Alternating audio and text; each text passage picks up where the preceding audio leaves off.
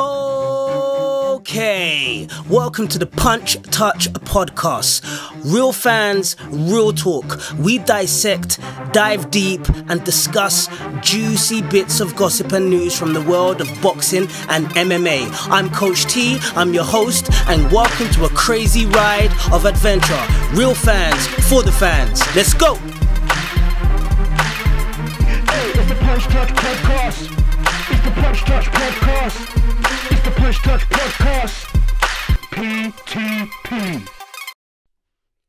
Welcome everybody to another fantastic episode of Punch Touch podcast. I'm your host, Coach T, and today, this evening, this morning, this afternoon, wherever you are internationally, whenever you press play, welcome.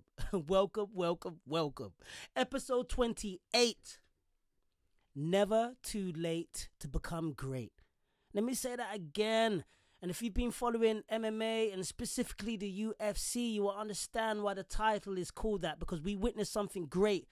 And you know why? Because it's never too late to become great. Episode 28. Wow, let's just jump into this.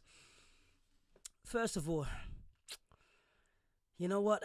First of all, let's start with the boxing. Before we get to the whole point of why the title is called the title and we go into the brutal strategy of MMA, let's deal with the boxing first of all, because we had some really good bouts during this the Halloween weekend, and we had a bout October the 30th, 2021, Saturday in the O2 Arena, London, United Kingdom.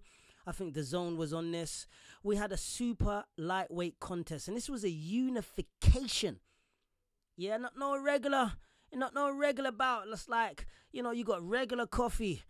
This was something special. This was like some super duper mocha with espresso and topped off with a little bit of vanilla syrup and all sorts. This is unification. Is special. It's special and it's sweet. Unifications are sweet because winner takes more than the regular. The winner takes more than the regular. We had Chantel El Capo Cameron versus Mary McGee from the States. Chantel was from England. Chantel was coming into this with like 14 and 0-0. Like, so she don't know about losing. She ain't even had a sniff of losing. She don't know about losing. She's up against a wily veteran, I should say, with Mary McGee, because Mary McGee's got 27 bouts, almost double the amount that Cameron has with 3 losses.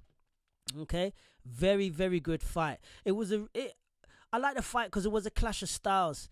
And the fight was so honest and so sincere that you could even see like how good their camps were, like how good their training was. You could even see how good their stamina was, the endurance from what they did before. I mean, the fight was so sincere and honest and clear, like a high price crystal chandelier, that you could even see the weight cut, how the weight cut affected others. And I'm on the outside of both camps, so I'm only witnessing and seeing, just like everyone else as a spectator. But I could see that McGee looked like she had a bit of a hard cut, but still she's a warrior, man. She's straight up warrior. Great fight. If you ain't seen it, I'm about to spoil it for you right now. So you can press pause and skip. Or you could carry on listening. And basically, Cameron won. She won with a unanimous decision after 10 rounds. Scorecards were like 99 to 91, 100 to 90, 99 to 92. Unanimous. And she did win. She was the better person on the night, and her strategy worked. Her strategy was great. Great fight. We got Cameron, is like, she's 30 years old. We got McGee, 35 years old. Both of them are orthodox. I think the reach was negligible, to be honest. And like the KO ratio is quite similar. I mean, Chantel's got 14 wins, 8 by KO, gives her a 57% KO ratio. McGee, 27 wins, 15 by KO, which gives her a 56% ratio. So it's quite even. It's even out. Very even out. And both of them were ranked number 11 by the Ring magazine. Great fight. Belts on the line. We had a IBF title, formerly held by Mary McGee, and Capo had her WBC junior lightweight title. And Cameron come away with both of them. I mean, the first round, my gosh, guys. First round, both women get stuck right in. There was no feeling out process. There was no groping, you know, like a drunken dude window shopping in Amsterdam. There was no groping. It was straight into it. Both women were just trying to establish themselves. Chantal came out hard. Mary came out hard. And you could see the footwork. You could see straight away, you could see that Chantal, her footwork was better. It was better. I mean, you could see it. She was going in and out. She was making angles. Her footwork was quicker. It was obviously quicker. Mary McGee, she was a bit of plodding. You could see she was plodding, but she was still putting a lot of energy into her connections when she made connections. First round, hard. I would have given that to Chantal, to be honest, though. Second round, wow. Second round, both women, they get stuck in. They really get stuck into it, and Cameron, she's causing problems for Mary McGee with her footwork, and towards the end of the second round, after a little bit of a melee, Cameron just pushes her down, and it's not like I just stepped up to her and pushed her. They were in the middle of a little bit of a pocket war, so they're both tight, real tight, in close, like a pair of clothes that don't fit you anymore. They're real tight, really close, and something had to give, and Mary McGee gave herself to the ground when Cameron pushed her. And yeah, so that was a little bit of a statement of intent from El Capo, and it was really good. I really enjoyed that. Good to see the wheels, and to see that they just both turned up. They both turned up. Fourth round, I mean, the third round was pretty similar to the same. Cameron's footwork, it just took over, man. She's got really good feet, and she steps in and out. It's almost like she really adapted the amateur style of in and out with volume, but she's adapted it, because as she goes in, she kind of sits down on her punches, and then she's able to release her gravity of her footwork as she's on her front foot and she presses down. She's able to release that and push back real quick. I mean, it's really impressive. It kind of reminded me a little bit of Pacquiao's in and out, it was reminiscent of that, and it was very effective. Her head work was good, her feints were good, footwork was giving Mary problems, but Mary was, all credit to her. A proper warrior, man, proper warrior. She was just digging in, trying to catch Cameron. And when she did catch Cameron, you could see the connections. There was some force within those punches. Fourth round, McGee started to look a little bit laboured to me. As she was punching, she was reaching over her front foot. She was almost, it just looked laboured. It looked fatigued. It looked messy as well. I thought she was gassing. Personally, I thought she was gassing. To me, it looked like she was gassing and she was getting tired, because it just, it was good. There was some great, toe-to-toe action, boxing, literally boxing in a phone booth type of action. But, El Capo was just a little bit, she was a lot more sharper. I was going to say a little bit, but nah. She was a lot more sharper, and credit to her. Her in and out movement was really good. Sixth round, fast feet, same thing again, fast feet, in and out, straight work, and it was down the pipe, quick punching combos. I really think that's effective. When you got somebody laboured and slower than their opponent, and they decide to go all the way round the block to make a big connection, literally, you're going round the block. I mean, and when I say that, I mean literally, you're swinging round like a bit like somebody, like a discus. If you imagine an Olympian doing a discus, and they swing their arm round. But if that, there's a lot of power that you're able to generate a lot of power when you're swinging round. But it takes you longer to get there. You know what? El Capo was she was doing her as straight as the crow flies type of thing. Straight, pap, pap, pap, straight, really good. That's why it reminded me of Pacquiao with that straight shots, that bam, bam, bam, bam. And then she's gone. Hit, run, hit, run. Really good strategy, and it worked well. It really did work well. 10th round, woo, really good back foot punching from Cameron, because McGee was like, I'm on you. And she was relentless. I'm telling you, Mary was relentless.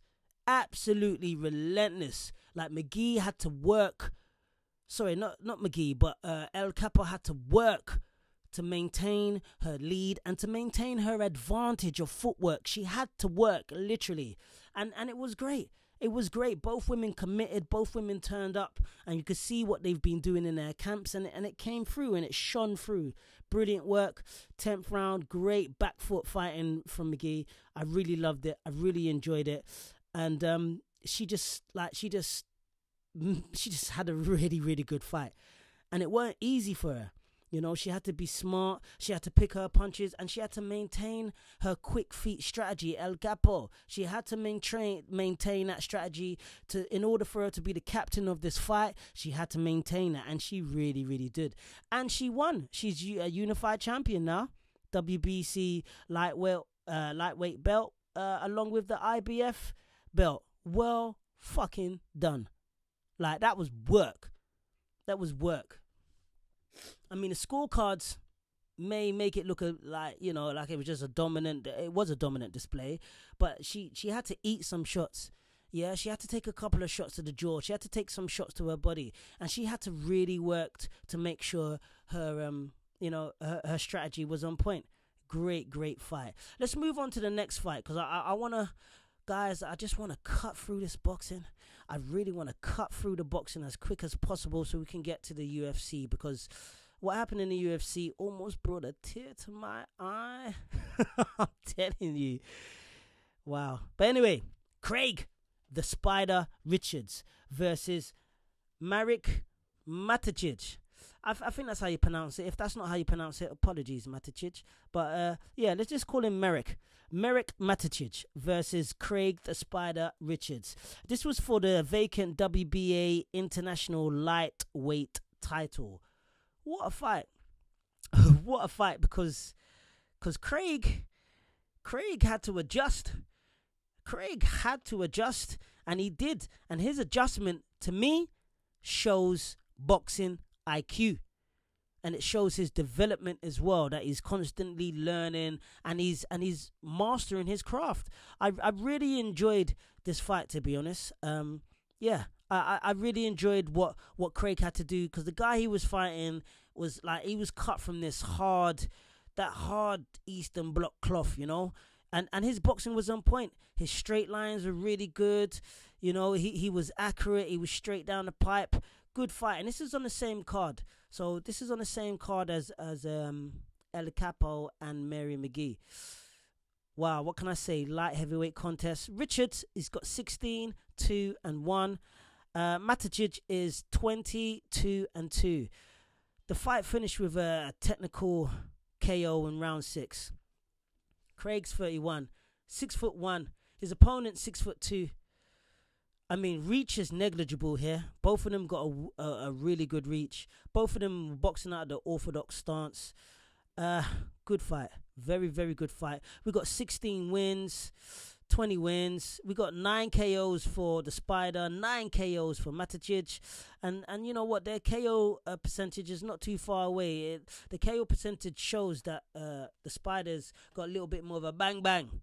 And so we saw, compared to Matacic's KO ratio, which is 45, and Craig's was 56. Good fight. Very, very good fight. You know what? How this fight went down, what can I say? Round 1, Craig establishes his long jab. He's got a beautiful long jab, a stabbing jab. Stabbing jab. Really long jab. And because he's a laid-back character as well, the jab does deliver in a smooth way. Very smooth, you know. It's smooth, like, you know, like oiling down some form of army rifle, and the first time you oil it down, and the first bullet that goes from your newly refurbished rifle is just a smooth lock and load. And you could see that. Lovely long jab. Matacic, he's looking to take the center of the ring with sharp counters. And so they're having a little look at each other. They're having a bit of an aggressive look. It's not just like, oh, let me have a look. No, you're going to have a look with your face and with your fists. And hopefully your fists will hit the opponent's face as they're having a look. So they're having a bit of an aggressive look. And, yeah, Craig does well. He does well. My guy's got the center of the ring. Craig is just peppering him from the outskirts. Round 2, good left counter hook from Maticic made a flush connection with the Spider's jaw, and he ate that. He ate that well. Ate that like his first MacD's breakfast in a long time. He gobbled that up. Not phased. Not phased. Looked like he looked like he could eat another one. Looked like he could wash it down with some orange juice. He was cool. But he did catch a shot. It was a good eye-catching shot from Maticic. And you could see the counters. You could see that Maticic was like, I'm going to let him attack me. I'm going to try and counter. And so the game of chess proceeded. Richards got stung with a rear straight to the head. And he was getting stung quite a few times with the rear straight to the head. He seemed to be susceptible to the rear shot to the head. He did, but he eats them well. I think he's got a great jaw. You know, and that ain't nothing to do with his, his finely manicured beard. Ain't nothing to do with that. Like, you know, he took the shots really, really, really well. Heavy left hook to the temple. Maticic is using that straight overhand right, and he's using it effectively. But at the same time, Richards is still getting stuck in. But I feel like Maticic was starting to try to outwork. He was trying to outwork the Spider from round 3, 2, and 4. Very, very interesting. After round 4, after round 5, Tony Bellew, who was, I don't know if he was ringside, but either way he was watching it, and they showed what Tony's cards were. Tony Bellew is former boxer. He also had a good fight with Usyk. He's had a few good fights with he's had a lot of domestic fights. I do like Tony Bellew because he does fight domestically, and he's done his thing internationally, and he's done very well. David Haye, he's had fights with David Haye, I think twice. He's had fights with a lot of local people. But Tony Bellew's card at the end of round 5, he had Maticic up by 1 point, which I thought was quite interesting. Very interesting. I had it level, but maybe because I'm being a little bit biased to Richards, but I did have it level. But it's when the fights are close, like when you watch a fight, guys, you can imagine that it's going to be the judges that are interpreting based on their perspective, because some judges may like aggression, some judges may like the counter, some judges may like the slick, some judges may like the brawler, some judges may like the boxer, some judges may like the swagger, some judges may like the straightforward amateur stuff. It depends on your interpretation, especially when the rounds are close, because the rounds were close. This was a sincere, honest, competitive fight. Straight up, sincere and honest competitive fight.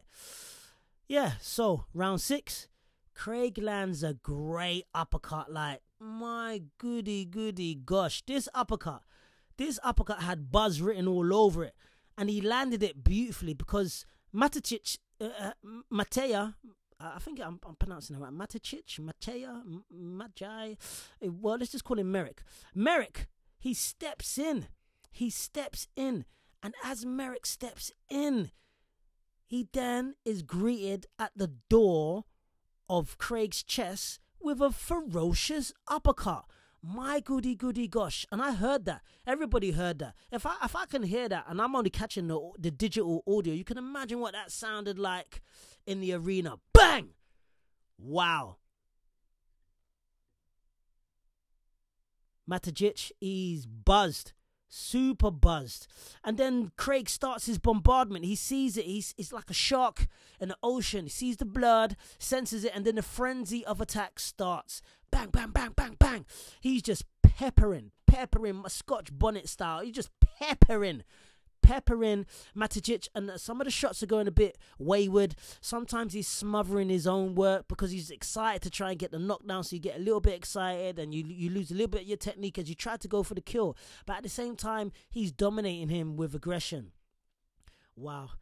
He finds himself, finds his distance, and he catches Maticic with some great shots. This is all within the bombardment. It was like 3 phases of bombardment before the end phase is I think it was a left hook, and my man's head rolled like a decapitated China doll's head. It just rolled off his shoulders, and then the ref stepped in. Some were saying that the ref stepped in a little bit early. But however, Maticic was being hammered, man. He was being hammered. I think it was going to come. He could take a shot. You could see he could take a shot. He may be one of those types that are, you know, some boxers that have that bloodline where they just they can get knocked out on their feet, like literally, just knocked out on their feet, petrified, stood still like some Chinese terracotta warrior, just stood still in action, but you're out. Yeah, it was literally like that. The ref was a bit early, but yeah, you know what? There wasn't much coming back from Matichich. He got banged up, man, and that's that's just how it went down. So Rich has done very well for that, and I think he's lived up to his new benchmark, and he made his new benchmark when he fought what's his name? Beterbiev? Have I pronounced that correct? I don't think it's Beterbiev. What's his name? That guy. He fought this world-class guy, and there's quite a few people that weren't giving him much of a chance against this guy. Bivol, that's his name. Dmitry Bivol, on the 1st of May 2021. Mate, Bivol's no joke. This man is a monster. He's a monster. He's definitely in that Halloween collection. And Craig gave a great showing for himself. He done well, because he touched up the monster. Like, the monster touched him up. And yeah, he lost. He did lose, but on a unanimous decision. But nevertheless, he kind of his stock price went up for me personally, because he showed to everyone that he deserves to be at that high level. And yeah, and long may that continue. That was beautiful fucking work. Great work, because he had to adjust, because Matajaya, I'd like to call him Matajic, to be honest. I prefer with that. I may be pronouncing it wrong, but I think, by the time you've pressed play now, I think you understand who I'm talking about. And I think he done well. He was a tough opponent. This wasn't a walkover. This was not a gimme fight like Dell would say. It wasn't a give me fight. He had to work for this, and he had to adjust, because there were some points of this fight where he was getting touched. But like a true champion and a true warrior, he adjusted and got the job done. Simples. Bang, bang. All right. So, heavyweights. Let's talk a little bit about the heavyweights. This is still boxing. Still on the same card in our O2 Arena on October the 30th, on a Saturday, 2021. We had Johnny the Rumford Bull Fisher against, I think his name's Alvaro. I'm not sure about his first name, but it's Terrero. Actually, I ain't gonna forget the surname. The surname just, you know what? The surname sounds like he's cut from a long lineage of like matadors, and like the whole family, even the women, they just fight bulls. We just fight bulls. That's all we do. We just fight bulls. Like Terrero. Terrero. I'm telling you. What a surname. That's what I mean. That surname's so good. You could even probably put that on a pair of jeans and some shit. That's a good name. Terrero. Johnny the Rumford Bull Fisher versus Terrero. Heavyweight contest. Now, Johnny is like a diamond in the rough. Johnny won, by the way. He won violently. He won violently. Like, this guy, mate, he's strong. He's definitely cut from that gladiatorial cloth. This man, like, yeah. Johnny's no joke. No joke whatsoever. And he done very well. Against Terrero. I think it's Johnny's, I think it was like his fifth fight. Around 4 or 5 fights. And he hasn't had much amateur experience, so he's really like a diamond in the rough. Like, you can see the potential in him. You really can see that, because he's got the attributes. He's got the power. He's quite fast. He's a unit of a man. He's young, like 20, 22, 21. Like, he's young. Some people would say that he hasn't even got his full man strength yet, so there may be more to come from this young Hulk. Like, this guy is a unit. And he was fighting Terrero.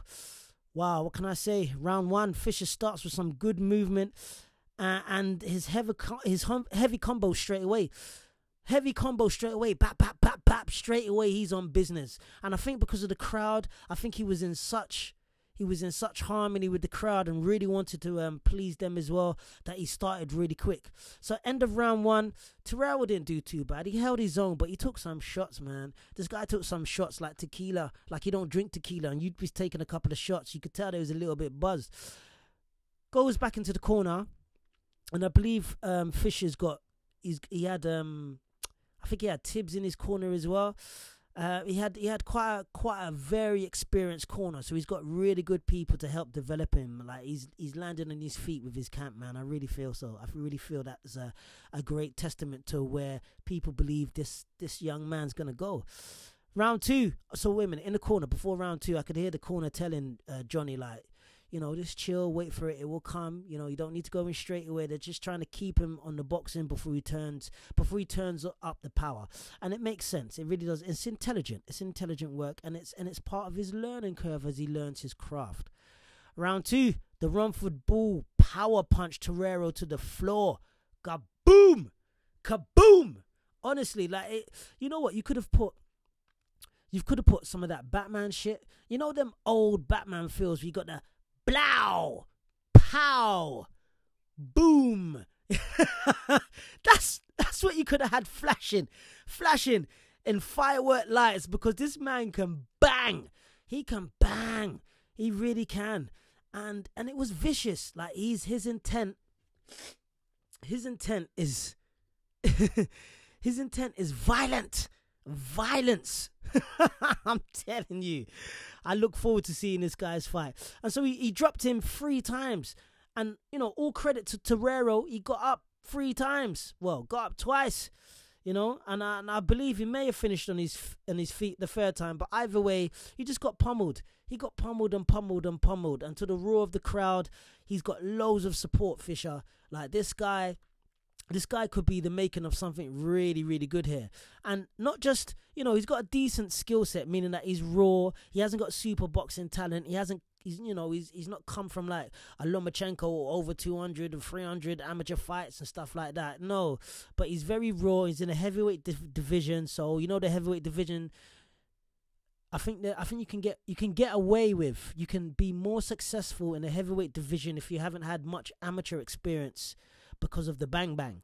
And Deontay Wilder will tell you that. Don't get me wrong, the bronze bomber, he's had, you know, some of that experience anyway with regards to the Olympics and stuff. But you know, technicality is not his thing. But my God, this man's got a bang bang like Thor's hammer, and so does Fisher. Fisher's got a bang bang, and he's vicious with it, like vicious Fisher. I know they call him the Romford Bull, but I think, my man, maybe his name should be changed to Vicious Fisher or Ferocious Fisher, because this guy brings violence in the ring. Wow. Loads of support as well. He's got a lot of people following him. Great turnout for someone that hasn't had much fights to establish himself. And he's already established himself with regards to bums on seats. So watch this space. We'll see what happens. All right. So let's switch this now to the UFC. Yes. The UFC. Now, I did episode 27 of Punch Touch Podcast, was Young Gun and the Monsters. Young Gun and the Monsters. And excuse me, guys, I've got a little bit of the sniffles. You know, I don't think it's the Rona. I just think it's the the season of the sniffles. So anyway, as I negotiate the bogey in my nose, let's talk about the UFC. Now, from that podcast that I was just talking about, the last podcast, episode 27, the Young Gun and the Monsters, and we spoke about this monstrous, scary bomber clock card of the UFC. Wow. Saturday, 30th of October, the Etihad Arena, Abu Dhabi, Middle East. Nothing but beasts. There was beasts on this card. Even the preliminaries had beasts on the card. Like, I'm not going to talk about all of that. But honestly, the monsters came out to play. And you know what? It lived up to the hype. That's what I love. You know what? That's one thing I have to say about the UFC, guys. Like, I've spoken about this with a lot of my guests, especially The Farmer and Detail Dell. The Farmer and Dell.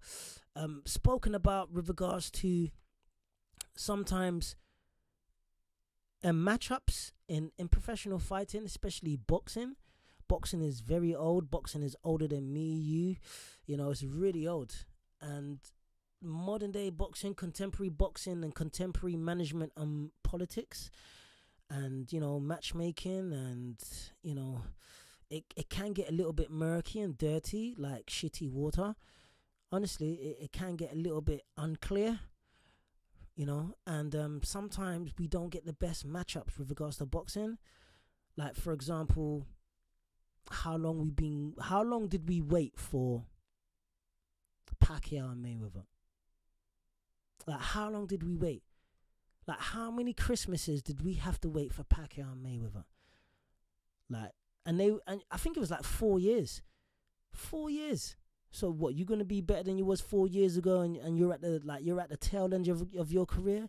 No, I feel like me personally, I can't speak for you, you know, or you, but I speak for myself, and I feel like I was kind of cheated to not able to see two top legendary athletes perform closer to their peak than when they did get together. It just, felt like,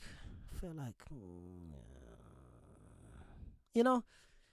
And we got, moving forward now, we got Crawford and Errol Spence. You know how long people been asking for Crawford and Errol Spence?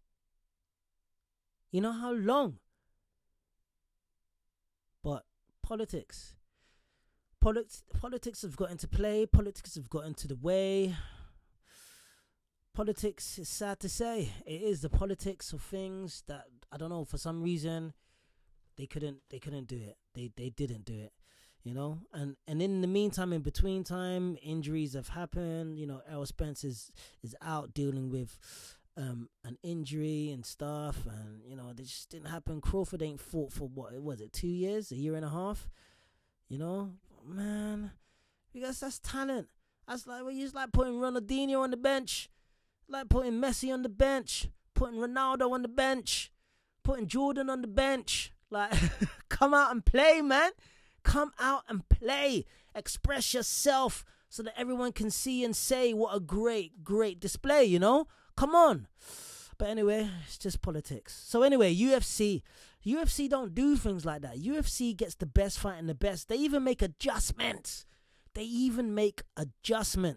For example, with Izzy going up to fight Yan, you know? Stuff like that. Just the best fighting the best. And that's one thing I love about the UFC. Don't give a fuck. The best fighting the best. Beautiful to see from the UFC. I love that. I love that a lot. So, let's get to the UFC. Never too late to become great. My. Jan Blachowicz. Is it Blachowicz or Blachowicz? Blachowicz. Just call him Jan. Personally, I like the Blachowicz, you know, but it might not be pronounced that way, but hey, maybe I'm being biased. Blachowicz. Anyway, Jan versus Glover Teixeira. What a fight. People, this was a really good fight, and it was very surprising as well. It was very surprising the way this fight turned out. I mean, the background stories, if you ever looked at the background stories, it invites you, it captivates you, it draws you in even more so to what took place. Like, you know, Glover Teixeira, this man, Glover Teixeira, he's like, you know what, he's 42 years of age, you know, 42 years of age. He's, you know, he fought in the UFC, but then he had to leave due to international illegal alien citizenship stuff, and so he fought in the UFC. Then he had to leave, and then while he left the UFC, he was still plying his trade. He was still working hard, and then he got back to the UFC, and, like, you know, and he ain't stopped working. He just ain't stopped working. What an amazing story of, You know, like what you can do when you put your mind to it. Like what you can do. An amazing, beautiful, beautiful story from this man, you know. He's a Brazilian American mixed martial artist, you know. He competes at light heavyweight division of the UFC. Great ambassador for the UFC, you know, born in the same year as me, October 28th. All good.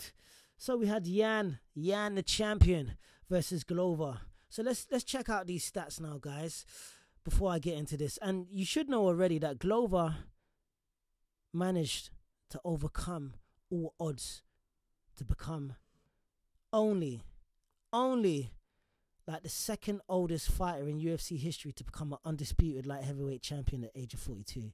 It was amazing. It was so amazing on his rise up to there. You know, I remember watching Glover when he fought Jimmy Manuwa. You know, Glover's fought everyone. He's fought everyone. Everyone. He's no joke, man. This guy is no joke. He's serious. Actually, I take that back. He was due to fight Jimmy Manuwa, but I don't think that fight happened. So, my bad. He was due to fight Jimmy, but it didn't happen in the end.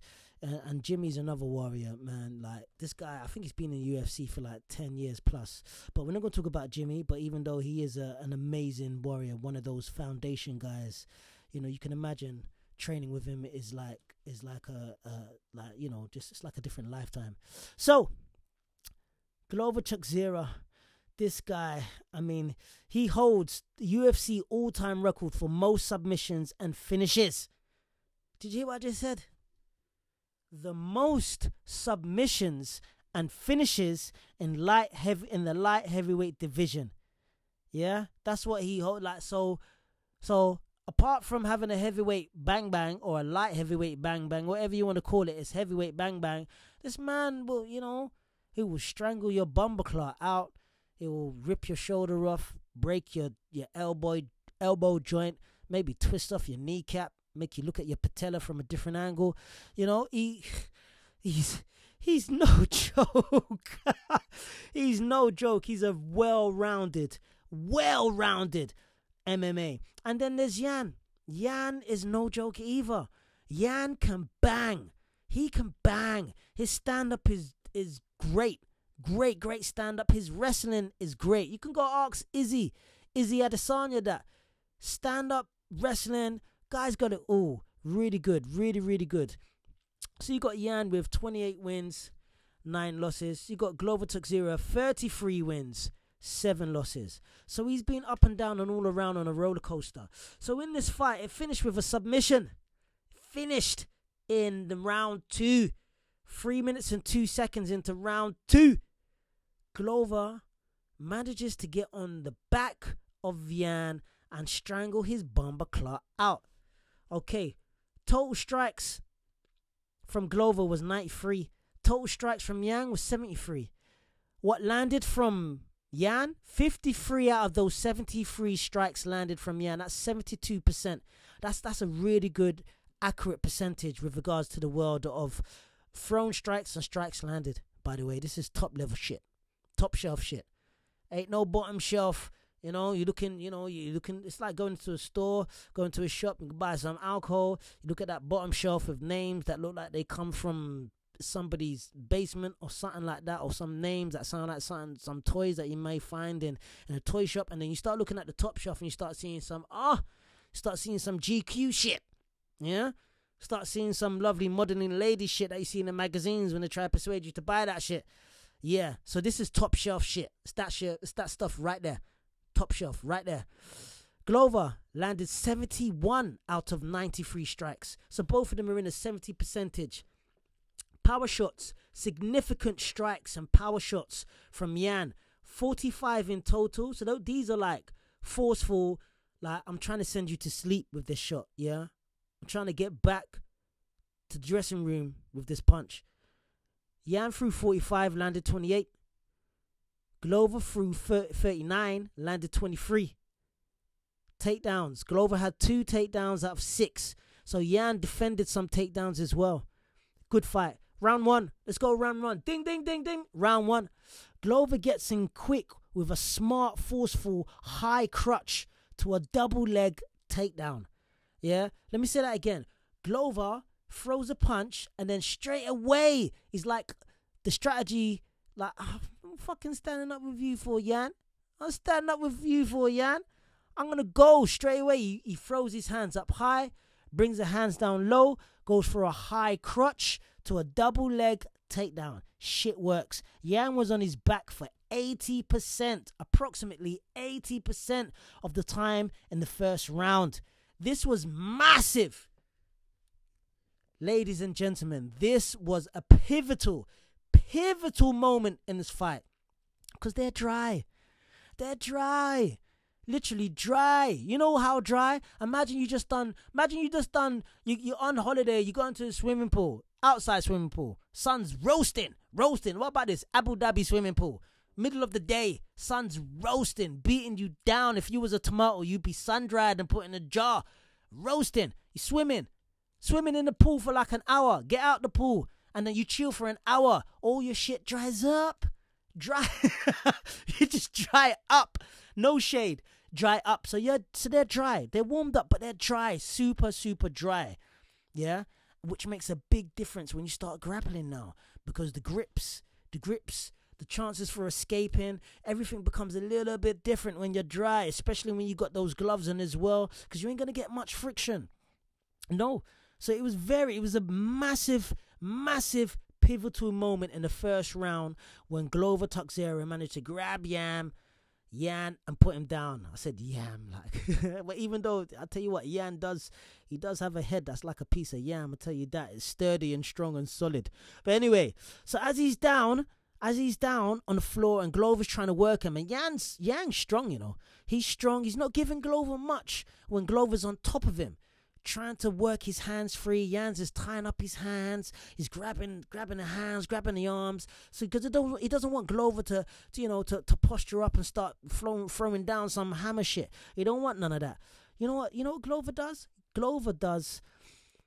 He cranks Yan's neck with a can opener. That's the name of the move. He cranks his neck with a can opener. So basically, imagine two people facing each other, and one of them puts the other. He grabs his hands behind his neck in a Muay Thai grip. If anyone knows what a Muay Thai grip is, you know that Muay Thai grip when one opponent has two hands clasped and locked in with his fingers or her fingers behind the neck of their opponent as their opponent faces them. They're facing one another, and then you're just bringing the neck down. You're trying to make the neck double jointed. Like literally trying to make a new joint in your opponent's neck. You're trying to get the chin to embed within the chest of your opponent. Trying to get the forehead to touch the sternum. Trying to get the forehead to touch the sternum. Trying to get that happening within your opponent. That shit hurts. That shit hurts. And Yan didn't like that. You could see he did not like that shit. He was trying to scoot himself up. He was trying to punch. He was trying to shovel to the side. He did not like it. It was very uncomfortable. Ding, ding, ding, ding. End of round one. Yan, I think Yan even says, "Oh, you got that, Glover." As Glover got up on, he got up from on top of Yan. I think Yan says, "Oh, 1 to you," because they got a lot of respect for each other, and I like that, man. I know sometimes people like a little bit of need or a little bit of fuck you stuff, but let's not forget the honor and the warrior attitude with regards to this sport, man. Yeah, so round 2 starts. Yan starts the round with a beautiful left lead uppercut. Bang! Oh my gosh, Yan's stand-up is legendary. Telling you, that Polish power. I mean, shit, if you get an Amazon delivery of that Polish power to the doorstep of your jawbone, you are sleeping. You ain't opening up shit. You're sleeping. I'm telling you. Great. Glover eats this because Glover's got a chin anyway. He's got a big BFG chin. You ain't putting that man to sleep so easy. Anyway, so Yan defends another takedown attempt. So he's cute to that now. He's like, no, it's not happening. The stand-up continues with both of them dropping bombs galore. Like, bam, bam, bam, bam, bam. Honestly, it's like fireworks in each of their hands. Glover catches Yan with a nasty left hook. Oh, my God, if you saw the way Yan's head, it wasn't even his head. It's like Glover, and this is all in the middle of a pocket war, so they're both firing bombs at the same time, like bam, bam, bam.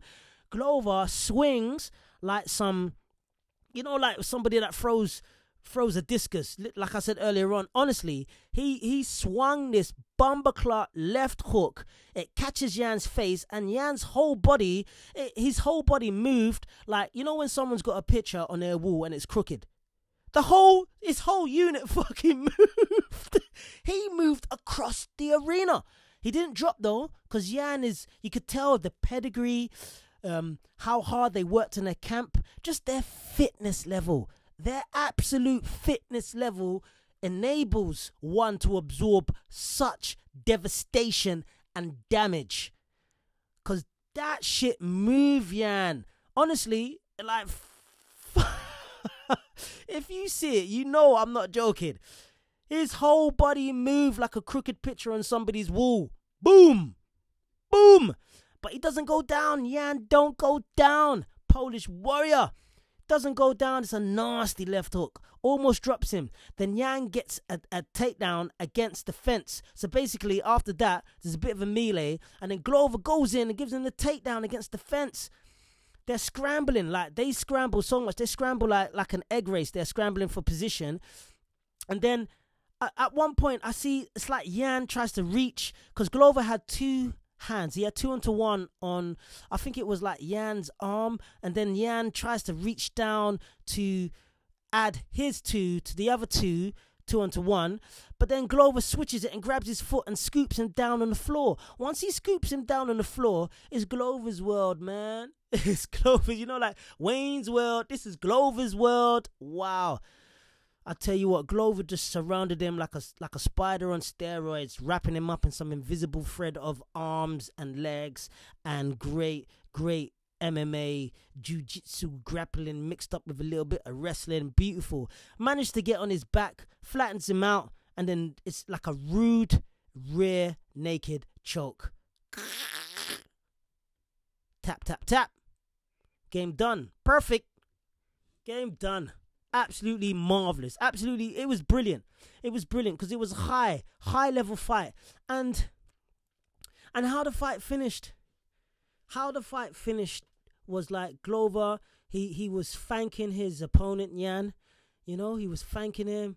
He just seemed sincerely honest. Like, after to be such a monster and then straight away to switch into the gentleman, the humble warrior. That was beautiful to see. There was no animosity. No animosity. That was so enriching and beautiful to see. And I don't know Glover Teixeira personally, but I just get the impression from a lot of people, including DC, Daniel Cormier, and others, that he's a really nice guy outside of the ring. Like, he's a genuinely nice guy. I'm not saying he's perfect, just saying that people like, he's a nice guy. He's a cool, nice guy. I mean, Glover's such a nice guy that, in his first fight, his first ever UFC fight, he had some of the baddest men in his corner, Man had Chuck Liddell in his corner. I think he had Eddie Russo, some other people in his corner. Not Eddie Russo, I think he's a trainer. I think that might be a boxing trainer. But anyway, he had some great people in his corner. And Chuck Liddell was one of the standout names that I remember. And this was in his corner for his first ever UFC fight. That's how much of a respect or how much vibe or good essence that this man carries. Like, man. And then you could see once he was announced the champion and his family, and when he was walking off, you could see him breaking down when the camera's up on his face, and he's walking off, and you could see he's trying to hold back the tears when he was talking to DC, holding back the tears. It was just, man, it's just nice to see when good things happen to good souls, man.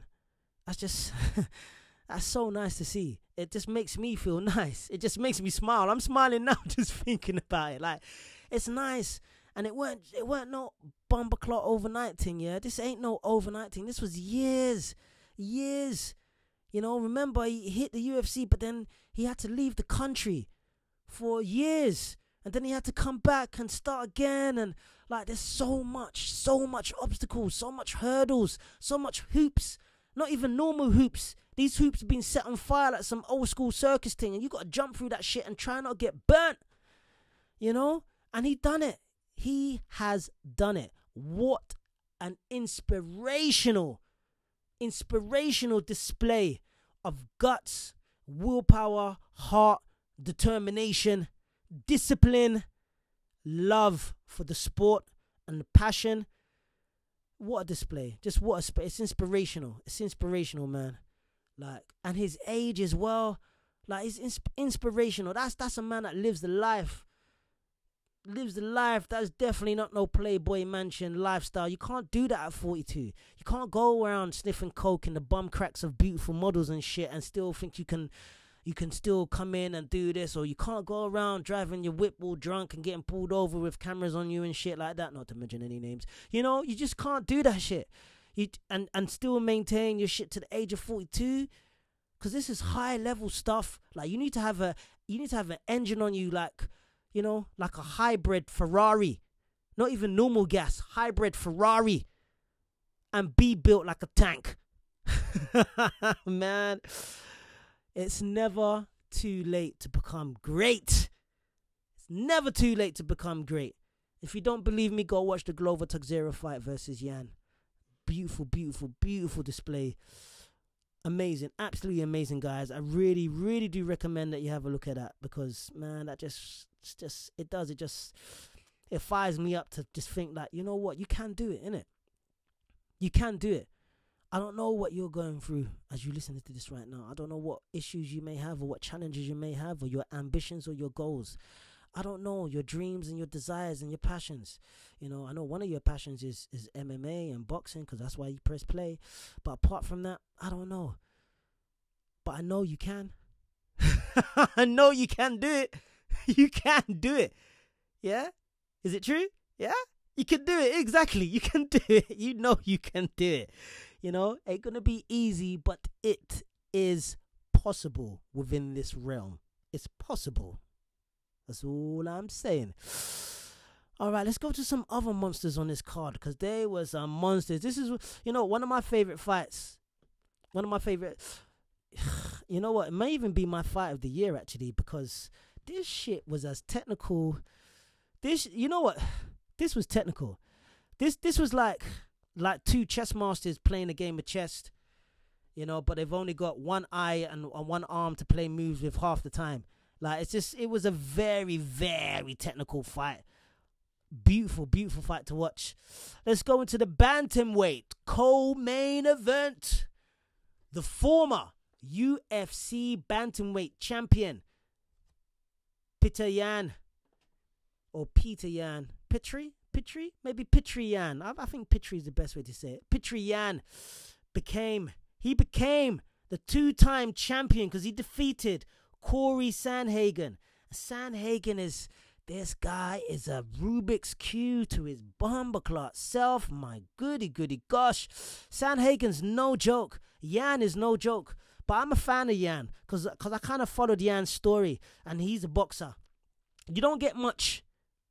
You do get a few, but you don't get much champions in the UFC when their title is, this guy is a martial arts expert, he is a boxer, or he is a freestyle, or he is a jiu-jitsu, or he is a wrestler. But Yan is a boxer. Like, that was his craft. Like, he studies boxing. That was his first thing, boxing.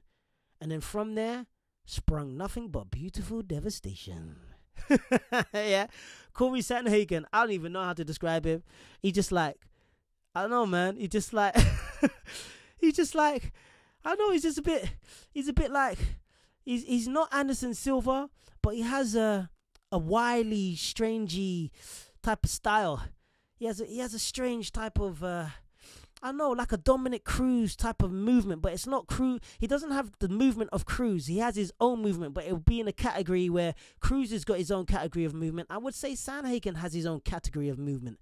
Like, you'd be hard pushed to find a sparring partner that can emulate Corey Sandhagen.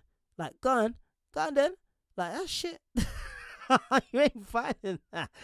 You ain't finding that, man. So anyway, I mean, the fight finished. It was a decision in round 5. Yeah, and Corey got outpointed. I think Sandhagen may have thought that he won that, but it was a close fight. But nah, man, Yan took that. I think Yan took that. I mean, Corey was peppering Yan. If you look at the stats, if you was to go into the stats, you could say that maybe, if you just look at the numbers, it was Corey. But effective striking, it was Yan. Effective striking was Yan, and Yan dropped Corey as well in a close fight. Things like that are remembered within the memories of the judges. So these guys, they went at it. They went at it hard. You got Peter Yan with 16 wins, 2 losses. You got Corey with 14 wins, 4 losses. Great fight. Really, really good fight. Yan got 1 knockdown. I mean, total strikes from Corey Sandhagen was 449. This man goes to work. Work. Conveyor belt style. Factory style. In and out. He landed 172 out of 449. Now, that's only 38%. He landed 172 out of 449 strikes. So there's a lot of striking, but there was a lot that was missing as well.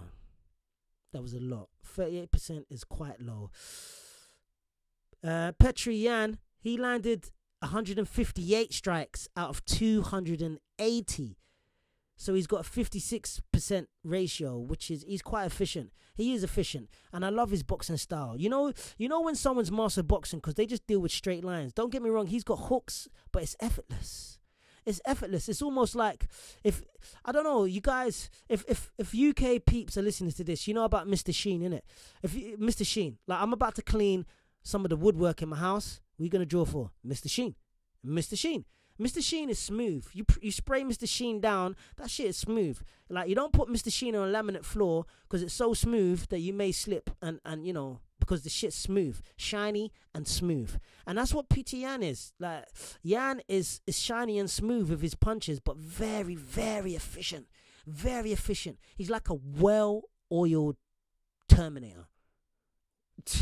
Very efficient and slick with it. So, round 1. Yan's just hunting, and Corey's main thing was distance and working the body of Yan, and it was effective. Corey definitely won the first round. He was just doing his movement, and you could see Yan was like, it was almost like he was just taking in the data, just like a Terminator.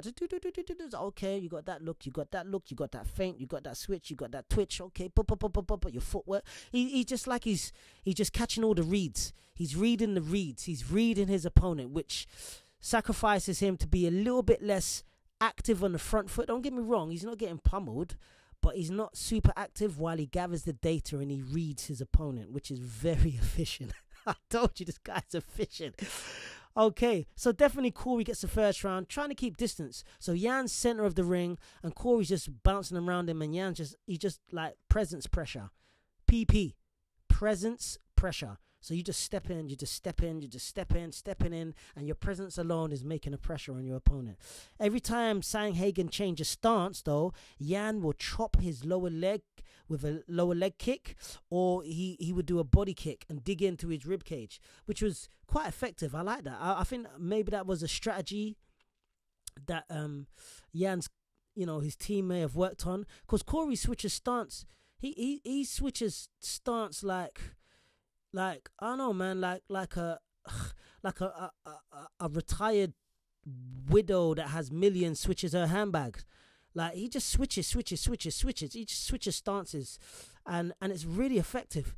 It is effective, but then it's kind of getting nullified because Yan is like, okay, you switching stance, bang, bang, bang, kick his. He was just kicking his leg up. He was kicking the shit out of his legs every time he switched stance, or kick his body, which I thought was a very good counter with regards to strategy. That's some smart shit when you think about it. It's very smart, very good indeed. Round 2 is pretty much the same, but now Petr Yan is like, his work output starts to go up a level or two. Literally, it's like just turning the volume up, like he just turned it up, and he starts being a bit more effective because he's starting to read, he's starting to catch the reads, and he just basically, I think it was a bit of distance gathering, and he may be just a slow starter anyway. You get some fighters that are a bit of slow starters because they want to get data, or that's just how they are. It just takes them time to get into their groove, and before they get into the groove, they may want some information and data beforehand, but that takes time. So round 2, Yan starts to get into his thing. Round 3, the power is definitely with Yan. My goody gosh, you can see when this man swings, there is no like tap jab, the tap jab, but every shot is a bang bang. Every shot is a bang bang, and it's straight, smooth, Mr. Sheen, Terminator, clean, straight shots. Really great straight shots down the pipe. His recoil and his hooks are beautiful. Less recoil, less time, and he's quick as fuck. He's quick, really quick. So Corey's digging in, investing in these body shots, and he's doing pretty well. I think he's doing well, but he's getting catching on the way out. So as he moves forward to dig in these body shots, Yan is catching him on the way out, which is quite an interesting play. So as this chessboard of strategy and brutal science takes place, Corey is like, as they're bouncing around each other, Corey kind of grabs Yan's hands, and it's almost like he's hand fighting, and he's distracting Yan, so he'll grab the hands, and then he might do a sneaky little shot to his face or sneaky little shot to the body. And I think it's such a smart distraction, smart strategy. Like, this is really high level stuff, high level game here, guys. Remember, this is top shelf business, man. It's that Grey Goose Ciroc type of stuff, man. Top shelf stuff. Really good Remy Martini stuff here, man. So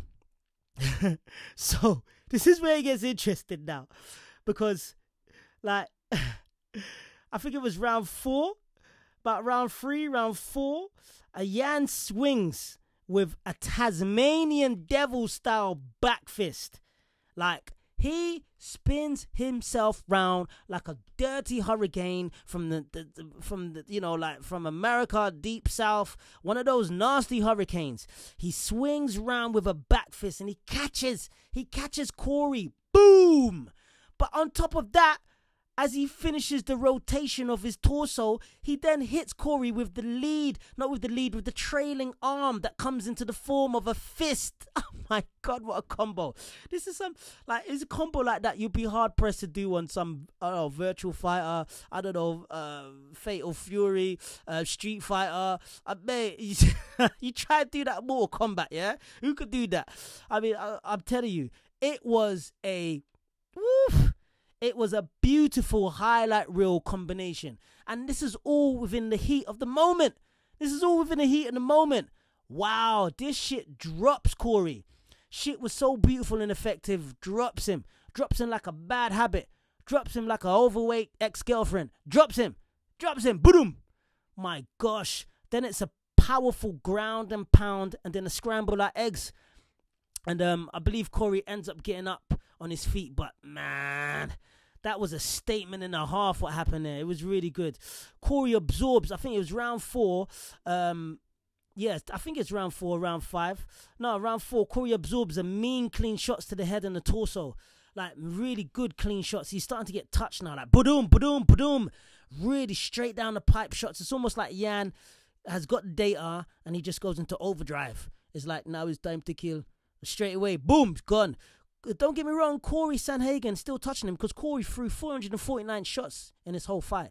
He's not standing about. He's not just taking it. It's not like he's getting wet at a bus stop with no umbrella. He's moving, man. He's moving, and he's giving as good as he's getting, but he's getting a bit more than he's giving, to be honest. And it was a really good fight. Round 5, Sandhagen, I don't know, mate, Corey, it's a testament to his fitness and his camp. This guy was super duper fit. Corey he eats a oversized double toe burger with cheese to his face. High kick from Yan. Boom!